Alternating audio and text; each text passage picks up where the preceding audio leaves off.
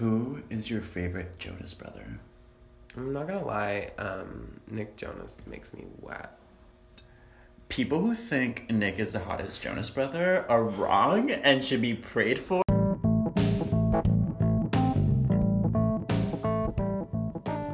Yeah, so here's your Sunday unpacking with your queerologists, David Toledo and Connor McCullough.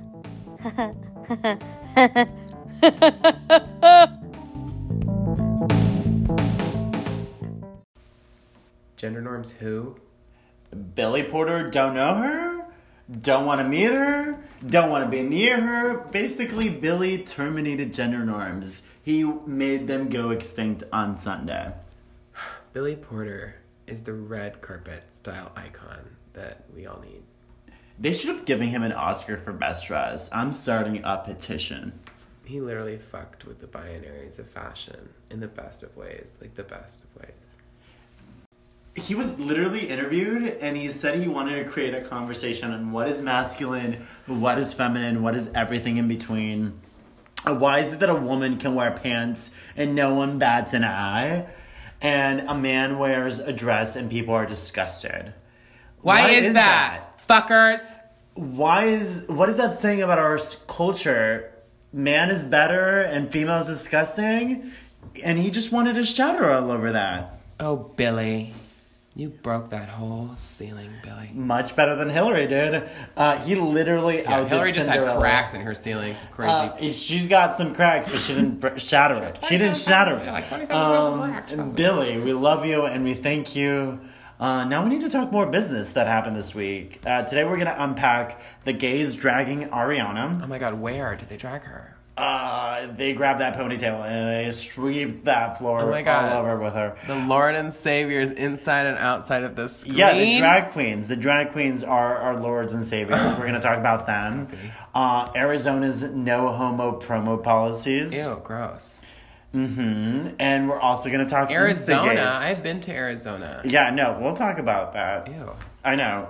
We're going to talk about Instagays. We actually have a very handsome one joining us today. His name is Spencer Paez. Hi, Spencer. I won't be there. Oh, just kidding. I'm here.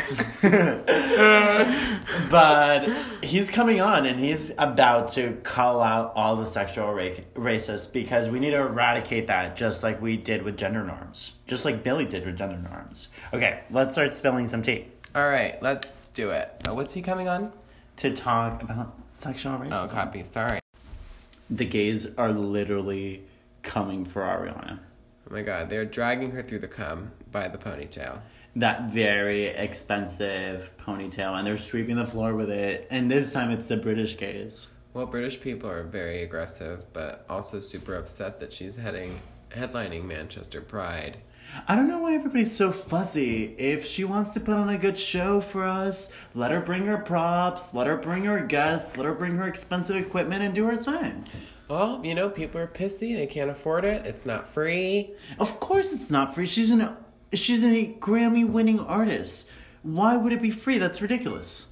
Well, because, you know, certain people think it should be, but people are also PO'd that she's a straight artist and she's a headliner for an LGBT festival. Okay. There's a very long-running tradition of pop street women performing for the gays. Did they forget Madonna, Cher, Christina? Madonna ate pussy. Where did she buy this vagina? She ate How many pussies. Michelin stars was this restaurant? It was in the 70s. No evidence left behind. So where have they been? There's been a long history of straight women performing us. Let her do her thing. Yeah, probably consuming the outrage on Twitter. That's true, but a retweet. I also think that they need to be conscious that she's not the only artist performing on stage. She's sharing the stage with Kim Petras. Yeah, we need to make a trans superstar happen, like yesterday. Like right now. Troye Sivan, take your penis off. We endorse this We need you now. Just love him. I love him too. Okay, seriously. But don't you worry. The ACLU is on top of it. They're coming after Coachella. They put them on warning. Coachella is horrible, and they're being phobic of sorts. Shocking. Seriously. Well, at least the California Legal Advocacy Group is asking the festival to make sure they enforce restroom policies that are in accordance with California. Everybody should use a restroom that matches their gender, period. Yeah, I'm glad they released that statement. Good for them. Should we just agree Coachella is horrible, also problematic as hell, and people should probably stop wasting all their money on these horrible outfits they spend going to Coachella. Literally, my coworker, she just said she spent as much money on shoes that she's wearing different pairs each day as much as she did on the ticket. Like I said, if you're going to Coachella, you are an idiot. I'm going to Coachella. Oops. But I think there can be both. I can go to Coachella, and Coachella doesn't have to be anti-LGBT. Can we just fix this, please, Coachella? Like, I want to go without feeling terrible about myself. Also, we should agree that the ACLU was not the only hero this week. Did you hear about the drag queens reading stories to kiddos in Houston, Michigan, and South Carolina? And the children really loved it. That's cute. Drag queens. Who doesn't love a big wig and a drag queen?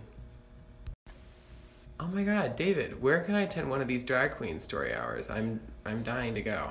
I don't know, but what I do know is that there are cruel anti-LGBT groups spreading homophobic memes to spin these readings as non-family friendly events, which is ridiculous, as they are literally just drag queens in beautiful princess dresses reading to kids and having fun. That's it. Well, maybe it's because drag queens are notorious for performing in nightclubs. Well, sweetie, actors can do both R-rated and G-rated movies. That's all I'm saying. I agree. Very true. And I hope they're showing these differences are very beautiful. Also, it's not like drag queens can turn a child gay or transgender with a storybook. But you know what they can do? If there are those kids that, might be different in some way, these events can be so powerful. And they can tease a wig. But pretty much very powerful. Very powerful for whatever's going on in Arizona with those fucking retards. Oh, I mean politicians. Yeah, the no promo homo law. Yeah, Arizona's 1 in 7 states that has the no promo homo law. And congratulations, they're also competing with Dr. Seuss. These barbaric laws basically forbid health education teachers from discussing those LGBTQ topics in a positive way. And they also prevent LGBTQ youth from learning critical info about their health. Listen, Arizona politicians, I've been on Grindr while in Arizona. Yeah, he has. Yes, I have. And there are tons of gays there. Yeah, they're all in the frickin' base camp, so at least you know they're all protected and they're kept in one place. But maybe you should take one for the team and go teach those gays the way up in Arizona. Oh, teach them how to be gay. All right, I can do that. I'm sure you can.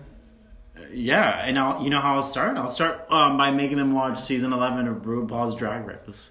Oh, David. 2 things. 1, Miss Vanjie cannot go home early again. Miss Vanjie cannot go home early again. She's already the best part of this season. And 2, more Miley. More Miley. Yeah, we should just make her the permanent judge. Absolutely. Yeah. I love that. It was sickening. Yeah, like instagays, Instagram-gays, amplifying body struggles, think peace bullshit. What the fuck? It's crazy. You read about the instagays amplifying body struggles? Yeah, I read about it. It was a piece of literature. Please let those bimbos do what they do best and make me horny while I'm scrolling through Instagram. Here we go. I'm all for capitalizing on your power. Some people capitalize on their beauty, others capitalize on their brains, like myself. They can capitalize on their beauty. Let them flaunt their abs. Nobody is making you follow these hotties. If you're giving yourself mental stress over them, just unfollow them. It's simple. Exactly. Okay, now cut out the unnecessary outrage. We'll be right back.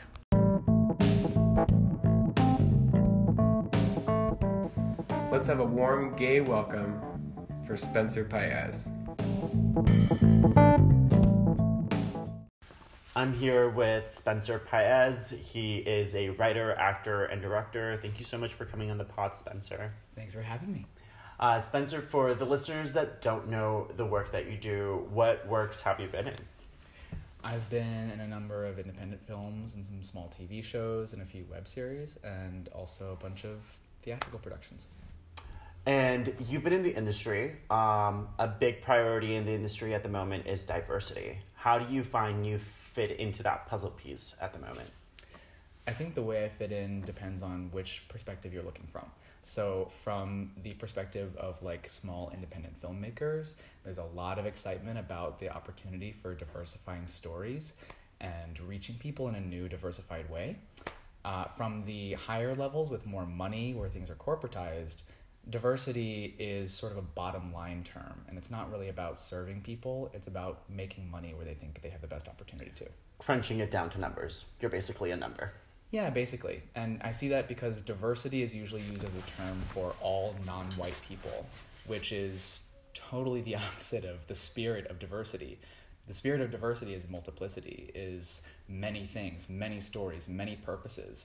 But most casting directors and producers and executives that I hear talking about diversity usually just say like, oh, he's a diverse person.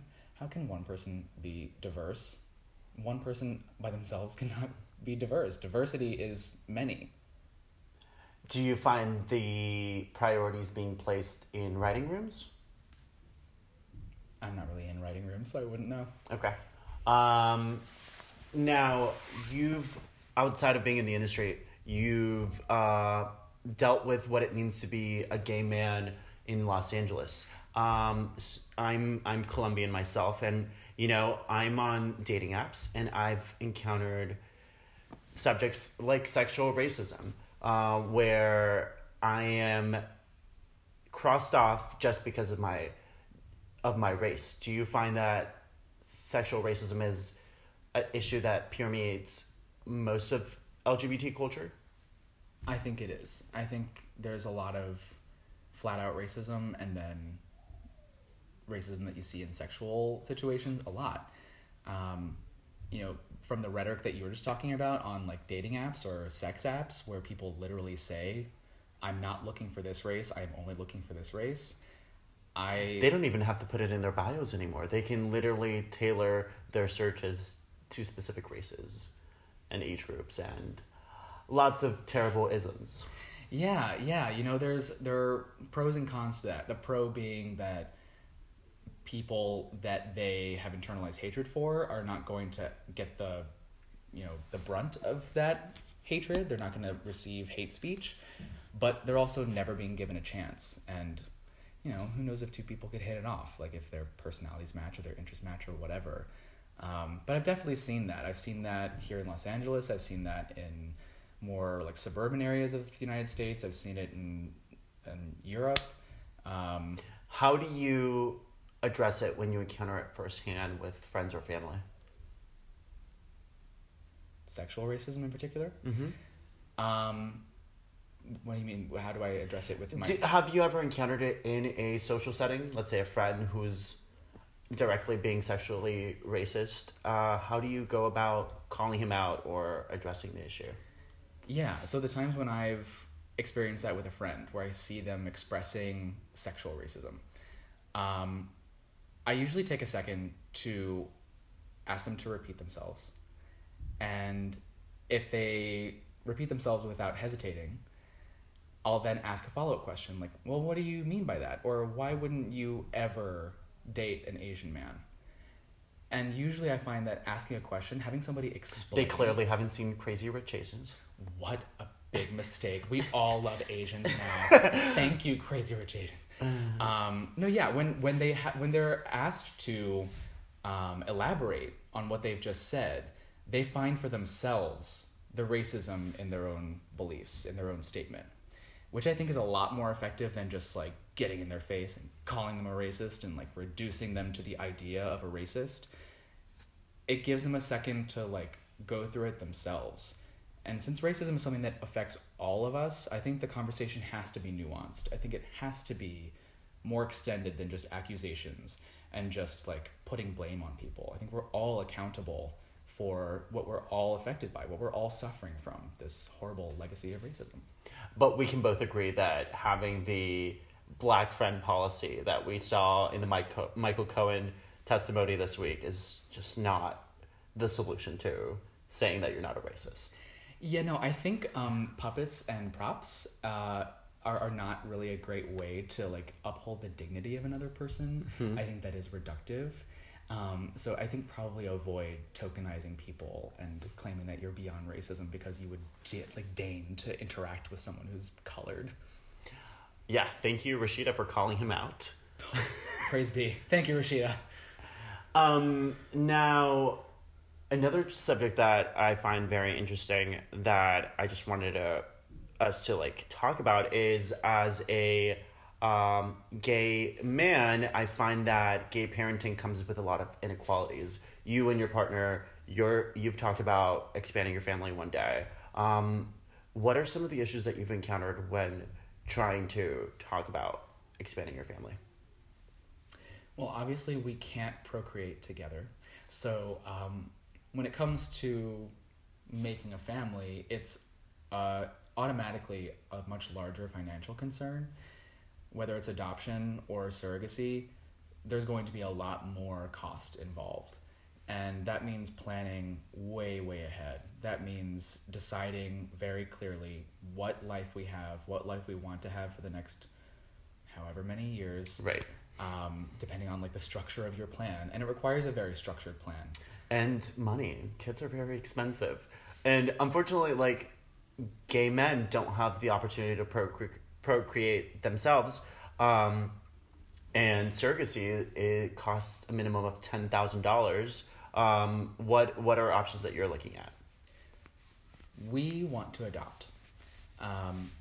The main reason being there are so many kids in this overpopulated world that need a home, and we do feel that we'd be good parents, so we want to provide a home to a child or children someday, but not by adding more kids to the world, by addressing the issue of overpopulation and of poverty and of lack of opportunity and love for the, countless kids in this country and other places that we could help. Amen. Yeah. Amen to creating a whole generation of kids that are parented by gay men and are raised to be very successful. Where can listeners find your work, and what is some of your upcoming work? Well, I made a web series called Boundaries, which is on YouTube. If you go to youtube.com/boundariestv, you can see the whole thing in half an hour. It's very manageable. What is it about? It's about personal boundaries in family and friend and professional relationships. I'm also, I don't know when you'll get to see these, but I did a few independent projects that are going to be circulating some festivals in the next few months. Which I'm sure you'll be posting about on your Instagram, which is at pie, like the food, Pie Spencer. What flavor would this pie be?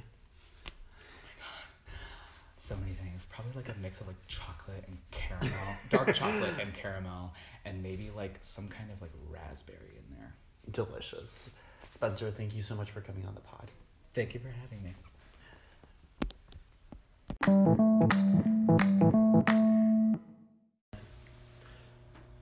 Spencer is so splendid. He's reminds me of that cute little sugar packet. Except better. Oh, yeah. He's honestly such a lovely human. I had such a fun time talking with him. His words are just so powerful. So jealous. I wish I was there. All right, ladies, we are done for today. If you're doing any errands. If you're doing any errands at home this Sunday, you know what you should listen or watch? Solange. Yep, that's it. I knew it. Yeah, Solange is When I Get Home. Oh my God, When I Get Home, I'm going to watch When I Get Home. How funny is that? It's everything that you need right now, plus more. All right, everybody. Bye. Bye, babies. Until next week. Love you. On Sunday.